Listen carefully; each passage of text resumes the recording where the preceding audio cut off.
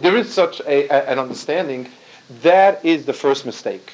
That there is something in heavens besides God that is independently powerful, that is something that has an existence in its own right, is wrong.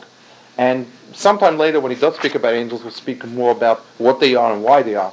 But the first thing is, as vis-a-vis God's existence, they are non-existent. They have no independent existence. They are creations as much as we are. They did not make themselves. They do not exist forever. They came into being.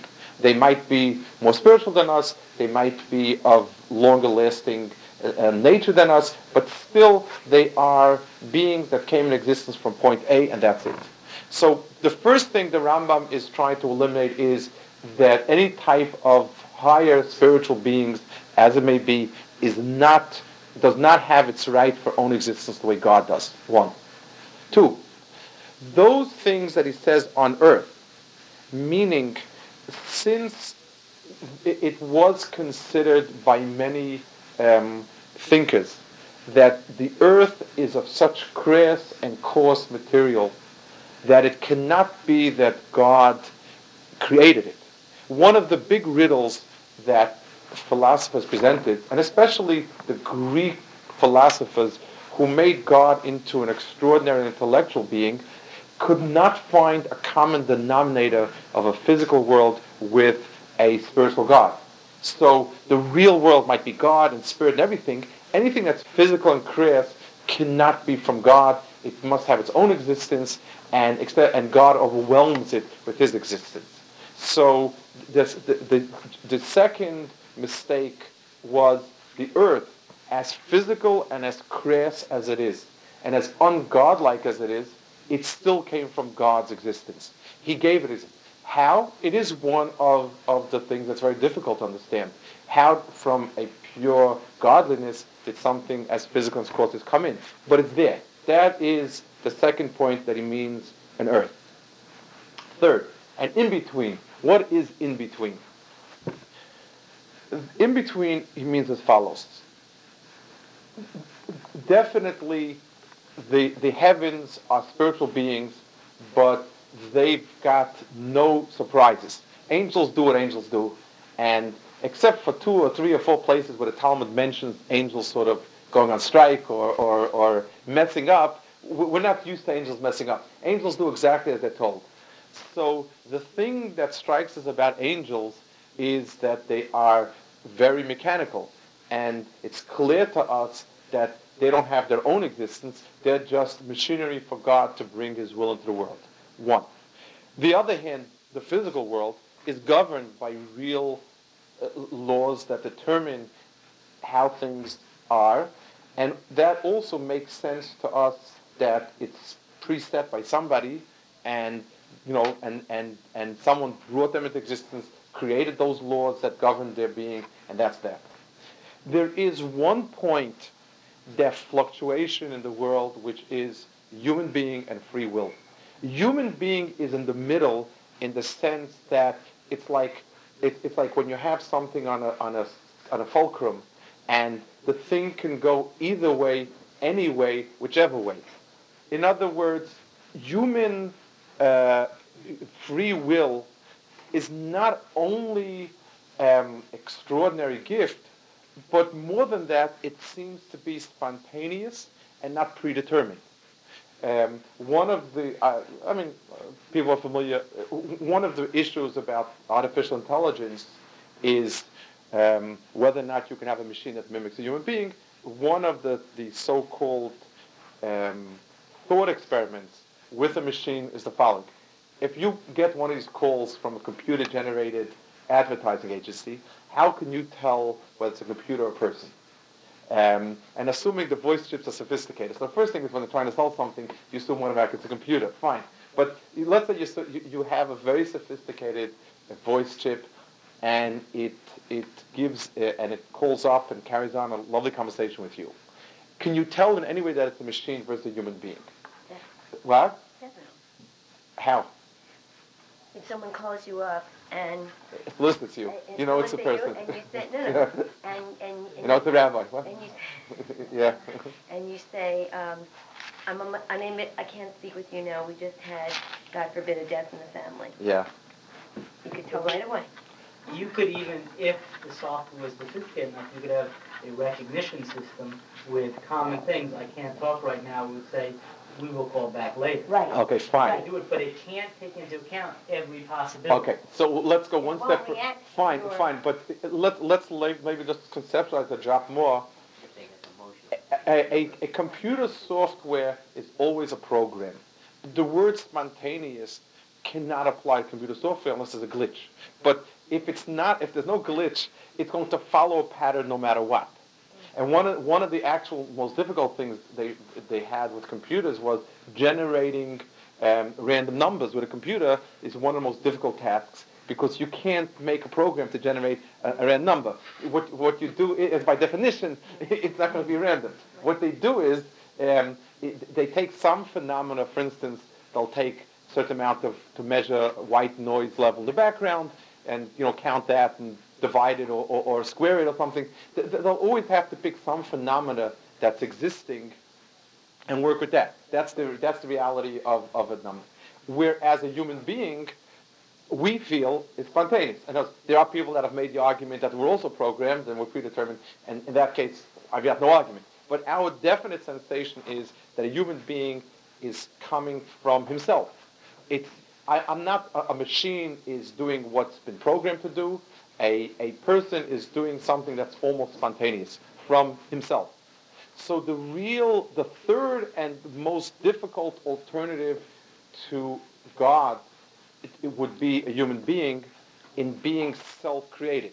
God might physically put him in, but my personality, that I can originate ideas and I'm not bound by anything that's pushed me before, allows a person a real possibility of thinking that he is existent, independent of God.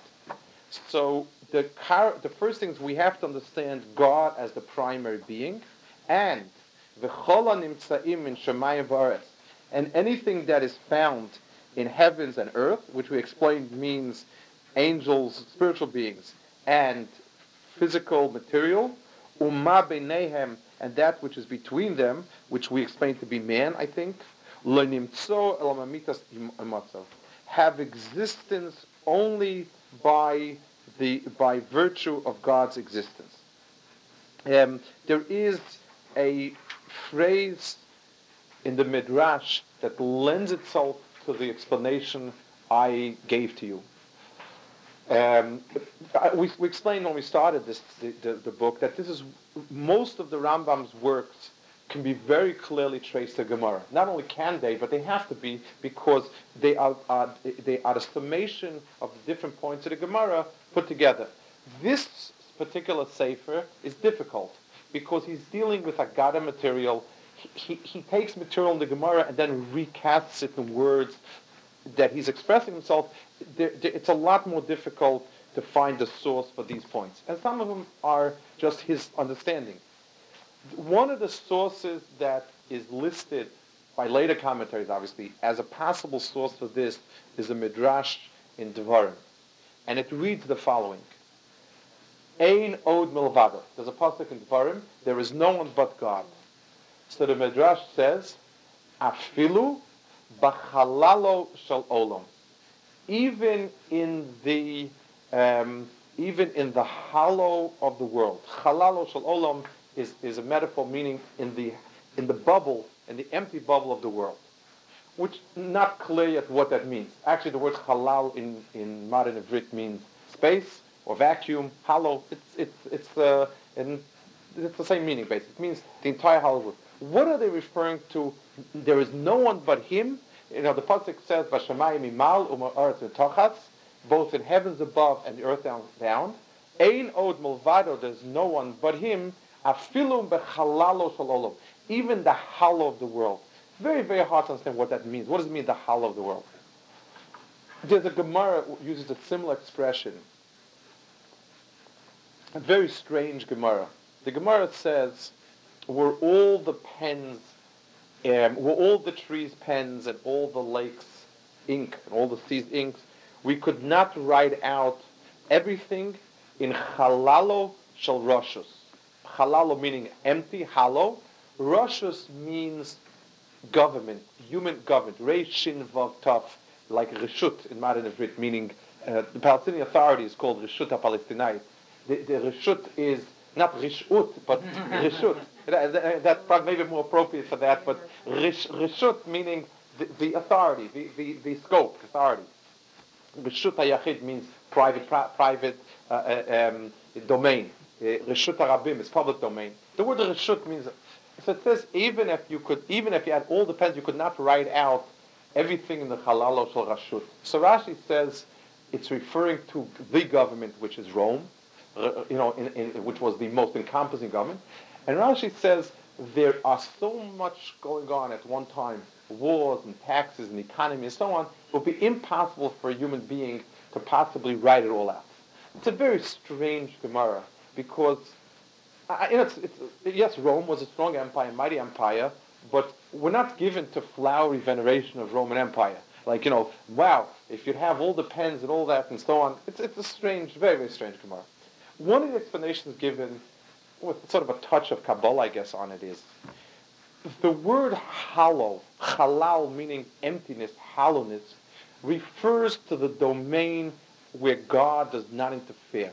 In other words, the area of human free will is called hollow domain in the sense God chooses not to interfere except for very rare cases, and it's the entire encompassment of human ability in the sense ability to act. So halalo shel rashut would mean human activity is inherently limitless. It's inherently not given to setting down in stone and writing it down because free will is so undetermined. So taking that concept of halalo shel rashut and saying that the word halal over here, that the Midrash means the same thing using the word halal, would lead us to the explanation I gave in the Rambam.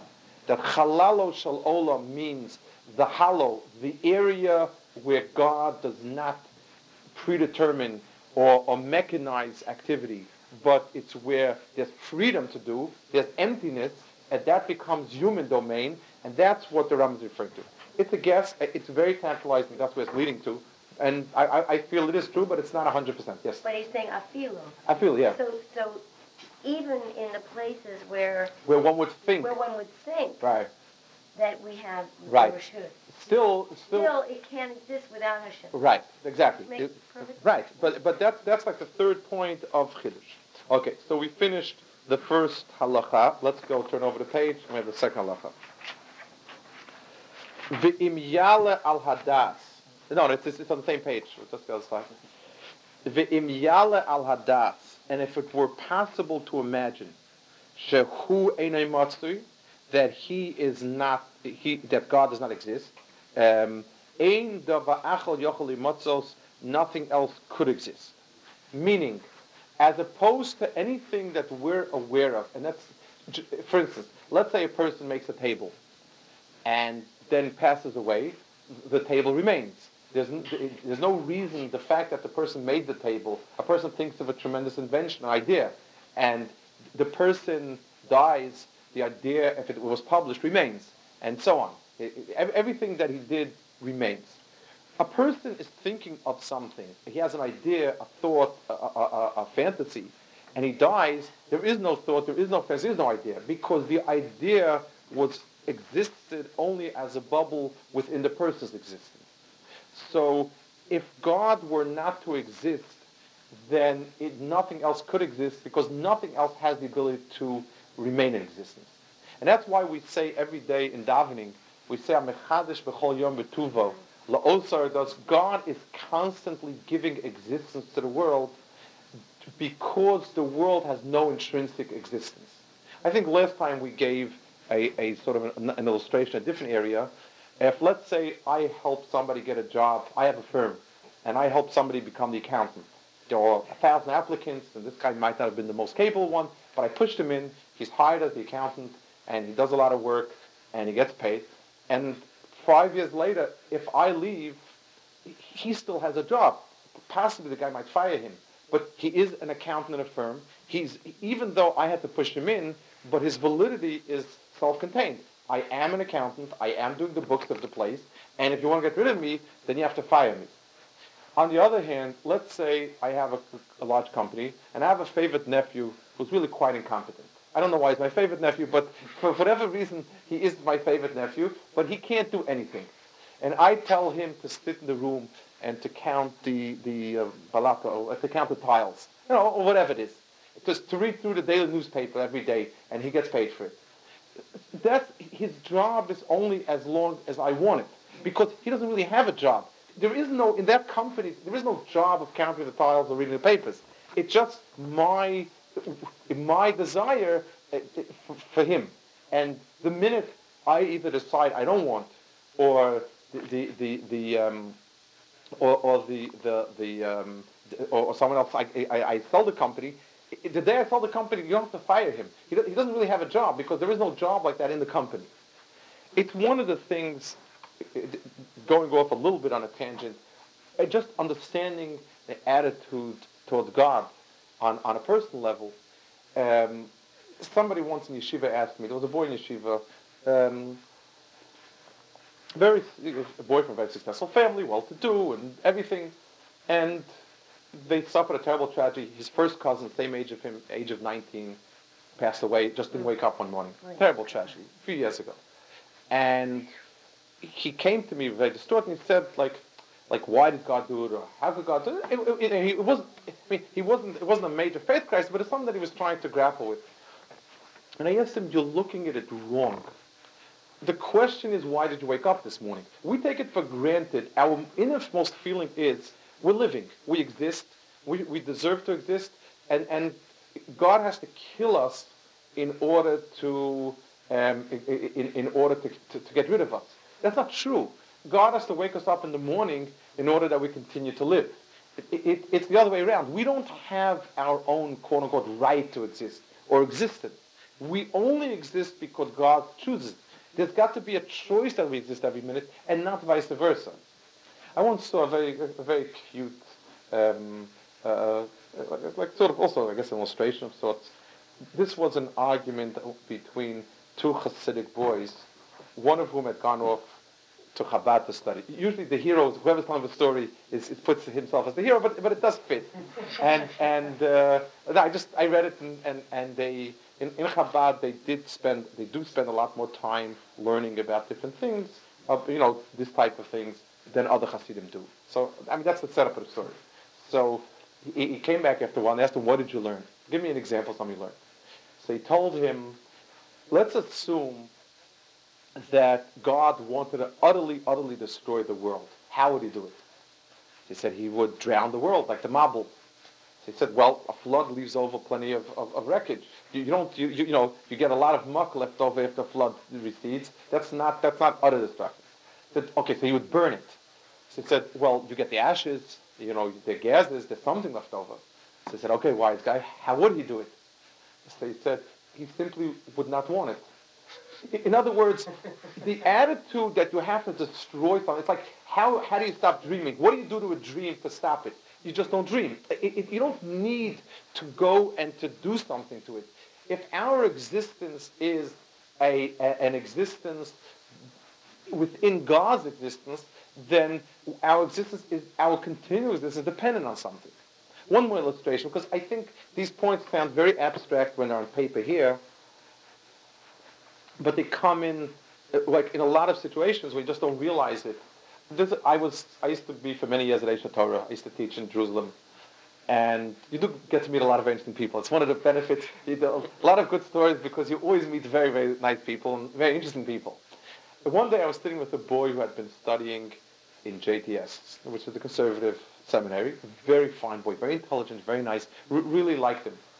And we were talking. He had learned a little bit Gemara and was fascinated by how the rabbis could determine certain halachic points and so on. And he said, in a very positive way, not in any sense negative, it shows you the fact that the court here decides what Allah is, and that really becomes God's word, so to speak, how much God respects human intelligence. And he meant it very positive. What was anything? I told him, let me tell you where you're making a mistake. Let's say I was having a dialogue with Einstein. So Einstein is so much more smart than I am, and the chances that I can enlighten him at any one point is negligible. Fine. But it's not impossible. I mean, there would not be anything impossible by saying, I spoke to Einstein and I told him something he never thought of before, or I asked a question about something, and if I do it too many times, the laws of probability would stack up against me. But if I said I once had this conversation, I asked him, he couldn't answer me, or I showed him something, he said it's brilliant, it would not be impossible. And anyway, and actually in science it always happens. No matter how brilliant somebody is, there'll always be somebody that'll point out something which somebody who's much less smart. It's not a problem. Let's say I had a puppet show. And, I was running puppets and I was a ventriloquist and they were talking. Would it make sense to come and say, today he really floored me with a line, the puppet. I mean, that would be ludicrous. It's only me, the puppet is me talking through it. So there's a difference between huge versus tiny, which, let's say, it's the same thing if I was fighting somebody extremely strong. I could still land the punch, I could still hurt him, chances, probability is that I would end up being creamed, but it's not an impossibility. As I told him, your mistake is, your view of God is as being a super person and a human being as being a tiny person. But the idea that existence versus borrowed existence, real existence versus existing by, means automatically that it can't be better. A computer program can be faster than the one that made it, but it can't be smarter. The computer program cannot be smarter. It can be incrementally smart. It can do 1,000 equations, but the basic idea, it can't have a basic idea that the programmer didn't have. It's only just piling up ideas, but not. It's the same thing in this. The corollary of this point, that if we could imagine God would not exist, nothing else would exist, is the point that we've made now.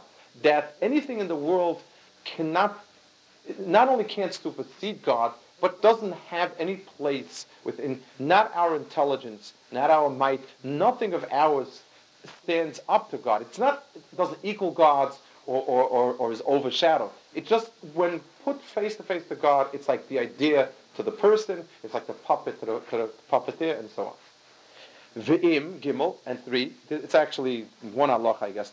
V'im yala ala das, and were we to imagine she'ein kol hanitzayim milvada mitzuyim, that nothing else but God would exist, hu levado yeh matzui, he himself would exist, v'lo yibotel hu levitulam, and he would not cease to exist if they would exist. And let me explain this also. This is based probably on a midrash. Again, many later commentators have annotated it as being the source. And it says the following. It's in last week's Sedra. It says, Vayifka b'mokom, Yaakov reached the place.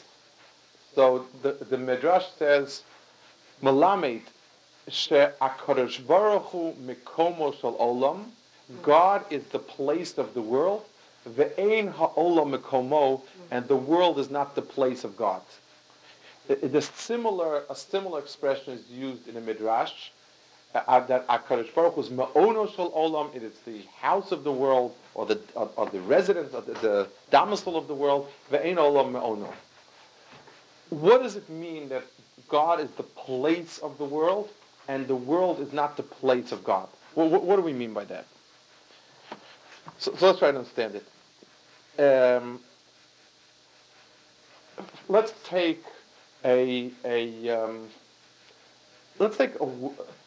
world that we have a world with physical manifestations and laws that govern it. For instance, all items that have mass show examples of the laws of gravity, of the law of gravity. So in a certain sense, the law of gravity is an overriding factor, and the details are examples of it. But on the other hand, a world that would not have anything with mass, the law of gravity would not exist.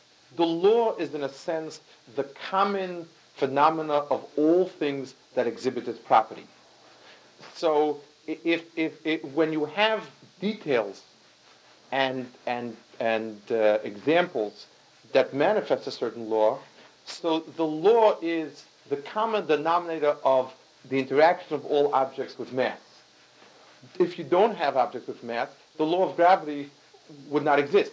The law is simply a description that fits the central phenomena, the central axis of the phenomena of all things that fall or attract each other, and so on.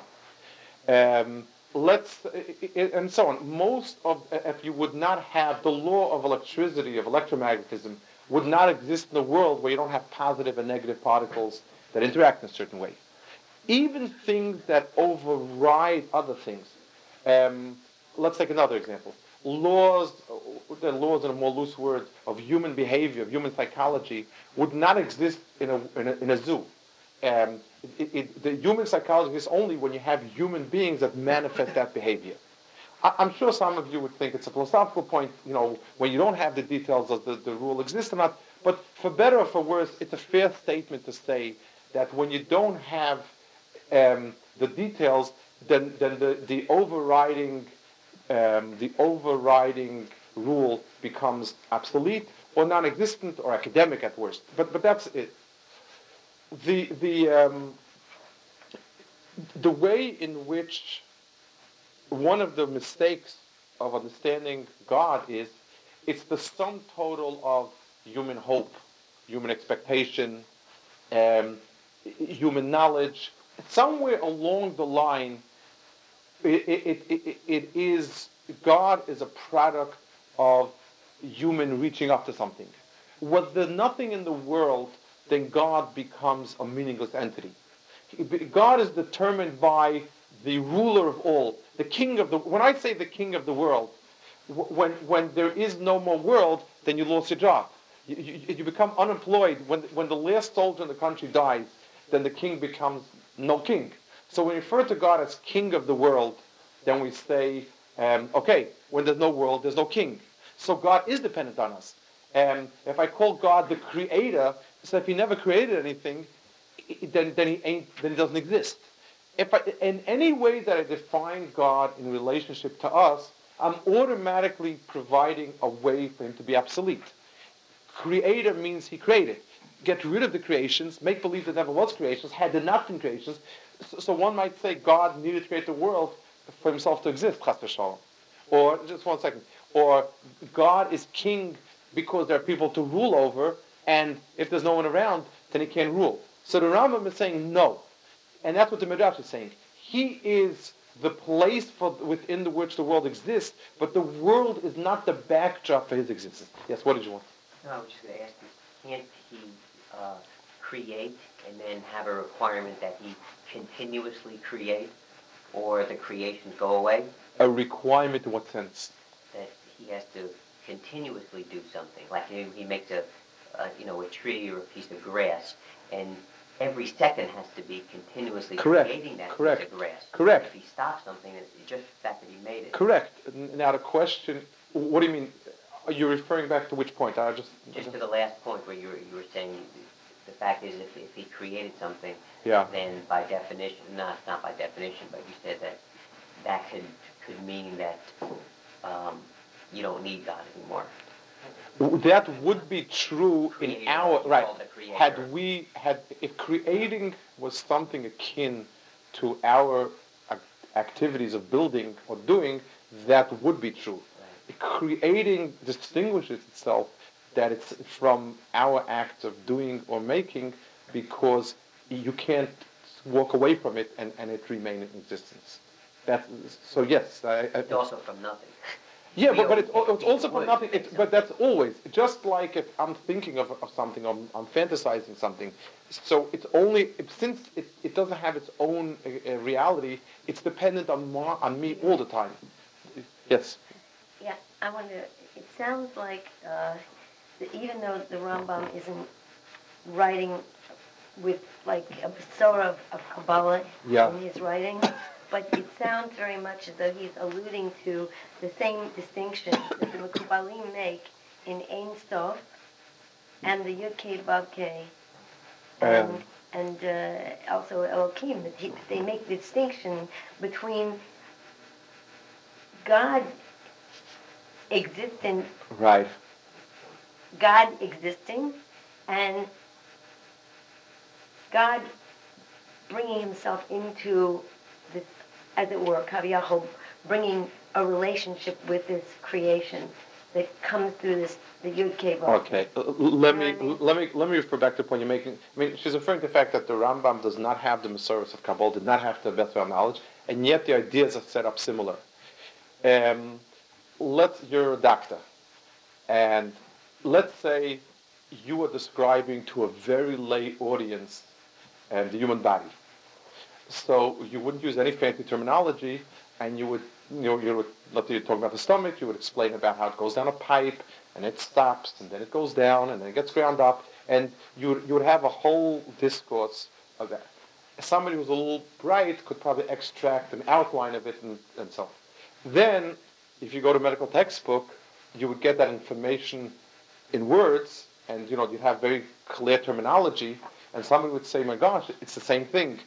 It is. The difference, is the basic tenets of belief are the same. And that distinction between God, for his Ein Sof, as you want to say himself, as infinite, all those terms, and God, the way he applies those things, those ideas are very basic, and they must go, however system you're going to use is going to have to come out. Because that's very basic to the Mekubalim. What they did was they had the advantage of a very technical Mesorahs where they could use very precise terminology. And the advantage of using precise terminology is that you can build much quicker. It's just like if you'd have to write a textbook on medicine using kitchen terminology, the big hole and that funny bone and this and that, you couldn't go too far with it because when you have very crisp terminology, so first thing is you confuse the layman, that's one advantage, and the second advantage is that you can really, you can build a lot out further. The Kabbalah was able to ramify because it had a very strong source. But the basic ideas, certainly at this level, have to be very much the same. Yes, correct. So he says, okay, and so let me just go back to finish up this idea about place, because it's a very important idea. The word place means what you call in logic a universal set. It's within what framework? When I say there are 3 different types. So the first question is, what are the parameters that we're talking about? When I say there's blood types A, B, and AB, and O, blood types in what? What is the topic we're talking about? So we're talking about a certain set of antibodies, a certain set of reactions. Fine. So now I've defined background, I've defined the general set, and then I say within that set we have 4 divisions. But the word place, as used in a more philosophical sense, and when dealing with these topics, is just like the place is wherein you build. Everything has to exist within the place. So when I say that this person is an excellent accountant, within what? Within America, the world, taxes, give me the parameters that describe the entire set that you're talking about, and then we can put him in a niche. So when we say that God is the place of the world, means the world exists only in the context of God. God wanted a certain world, fine. Within that context of God, there is the subdivision of human beings and so on. On the other hand, the world is not the context for God. It's not all of what the ultimate creator, the great designer. God is a great designer, and he is the great designer of the world, but he is not the great designer. Because that limits him to the world. If you take the building away, there's no great designer. He is the creator, but he's not the creator. That's not him. It's within the world, his role is the creator. But I don't limit God and say, well, what's God? So I say, well, look around the whole world. He's the creator of the world. No, one of his activities was creating the world. And that's a very big distinction. It means we take God out of our this context and we give him his own context. So let's just finish up this halacha so we get it down. And was the entire, if it were possible to imagine that nothing else but God existed, he will exist, and he would not become in any way cancelled out because of their cancelled existence. Because everything that exists needs him. But HaKadosh Baruch Hu eino tzarech lahem, does not need them, v'lo le'echad mehem, nor even one of them. In other words, it does not need any element of this world to give him existence. There's one more point that the Rambam is sort of trying to avoid. I would say not avoid, but that he's trying to cancel out a certain idea. One of the questions that were wrestled with was, why did God create the world? And that question has a lot of answers, peddled, wide and far. He created the world for his glory, for to benefit humanity, to do good, and so on and so forth. They are all true, but they're all true in with a subtle distinction of what does it mean, why God created the world. If the question is, if I ask why somebody did something, and I explain it in terms of the fact that this person was plotting something, and A leads to B, so that is a correct expression of why God created the world. Towards what purpose was the world created? To bring out his glory, to benefit humanity, and so on and so forth. All those reasons answer that question, serve to answer the question. But there's another way of asking why. A psychologist puts somebody on a couch and says, what's driving this person to be a nuisance? Or what's driving this person to do this or that? What I'm really looking for is, what lack does that person have in his personality that he needs something else? Why is this person so desperate for money? Because he grew up poor and he needs the calm security. Or he suffered from a lack of recognition, this gives him recognition. Or whatever it is that a psychologist comes up with. So anytime I say, why does somebody need something, what I'm explaining is that this person has a hole in his personality, and something's got to fill it up. This person needs love, so he showers gifts on everybody and hopes to get to be reciprocated. Or this person needs honors, and that's why he goes around bragging, or whatever it is. That question about God obviously does not, we cannot answer that question in that context because it just doesn't apply. So if we to ask why did God create a world, any answer that sort of even has an inkling of pointing towards some lack that God needed a world to fulfill a need is basically kfira, because basically you're creating, God is imperfect and he needs the world to perfect it. So that idea can't be.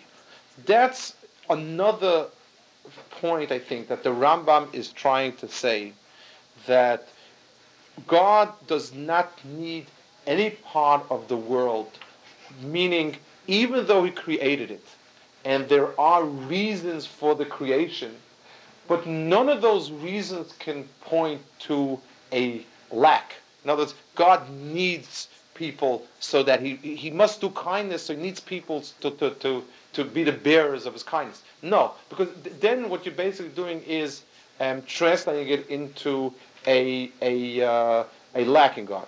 So therefore, were anything in the world to be lacking, not only would God remain in existence, but he would not be lacking anything. Nothing in God would become batel, would become missing, would be missing if the entire world were to disappear, then it would not affect God, because we're a product of God and not the other way around. Yes. Well, I think trying to my mind, that's like the dream analogy is perfect. Like if George Bush has a dream, for instance, right, and I exist in George's dream, and he wakes up, his life is no difference with or without me. Right, right.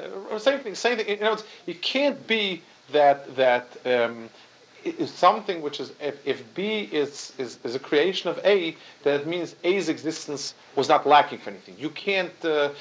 Unfortunately, people who are ill, people who are mentally ill, one of the things is they need their dreams so badly that they sort of it becomes reality to them, and vice versa. Fine, that's a sickness, the aberration. Yes.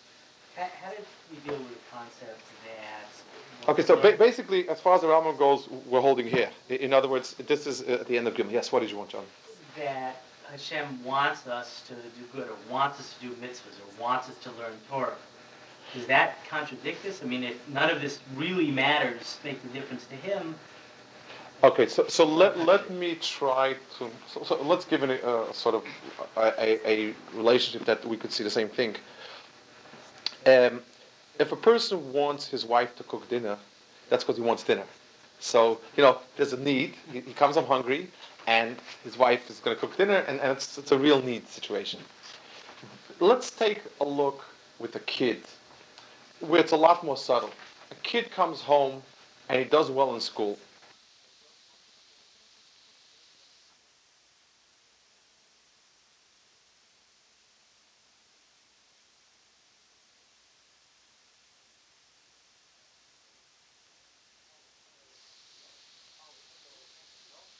To say, I brought home the test, I got 100. It's if the kid paints the house, so the father needed the house painted, and if the kid paints it, wonderful. I painted the house, my father needed it, and I did it for him.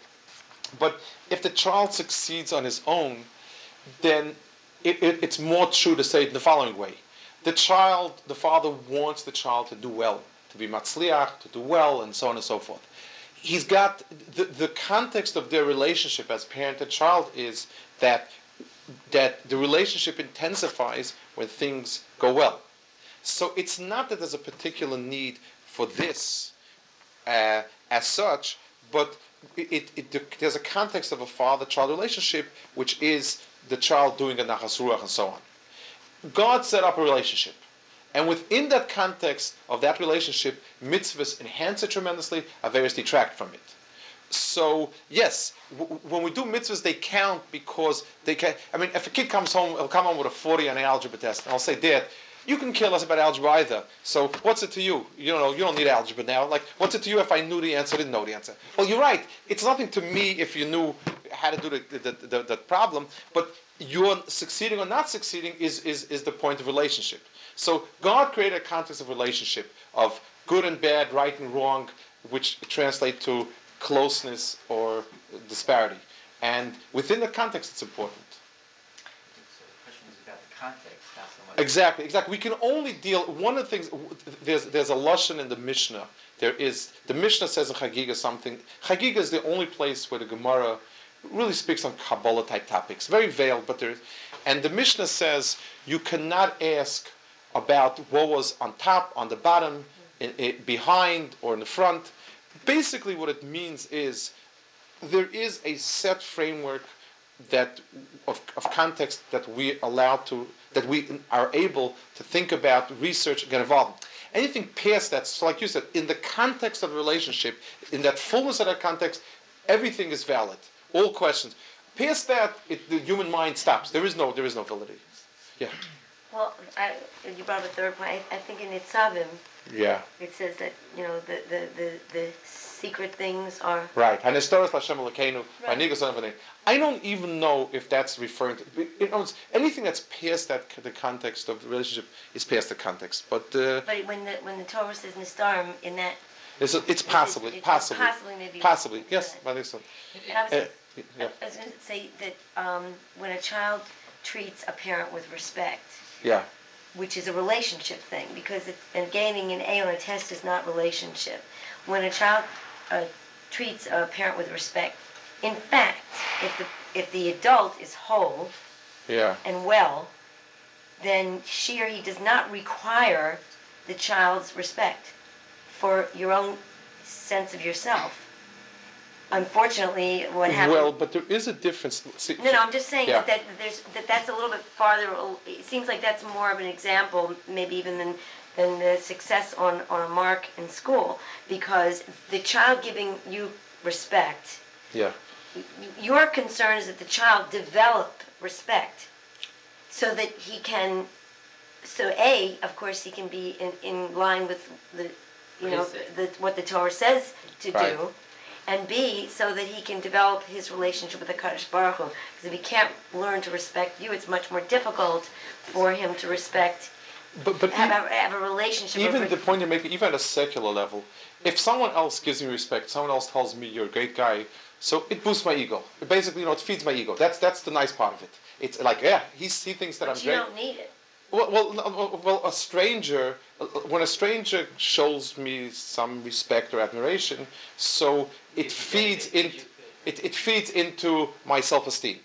When my child says, "Dad, that help was tremendous," it touches a very different nerve. It touches what I want is to be close to the child. Right. And if the child felt so, here you have that distinction where for an outsider it feeds an external part of myself, and a child it feeds the relationship. Right. I like it when my child tells me that I helped him because not because I became greater in my eyes, but because I like that we have this. Yes. So when Hashem says, "If you're Bekeri with me, I will be Bekeri with you," right?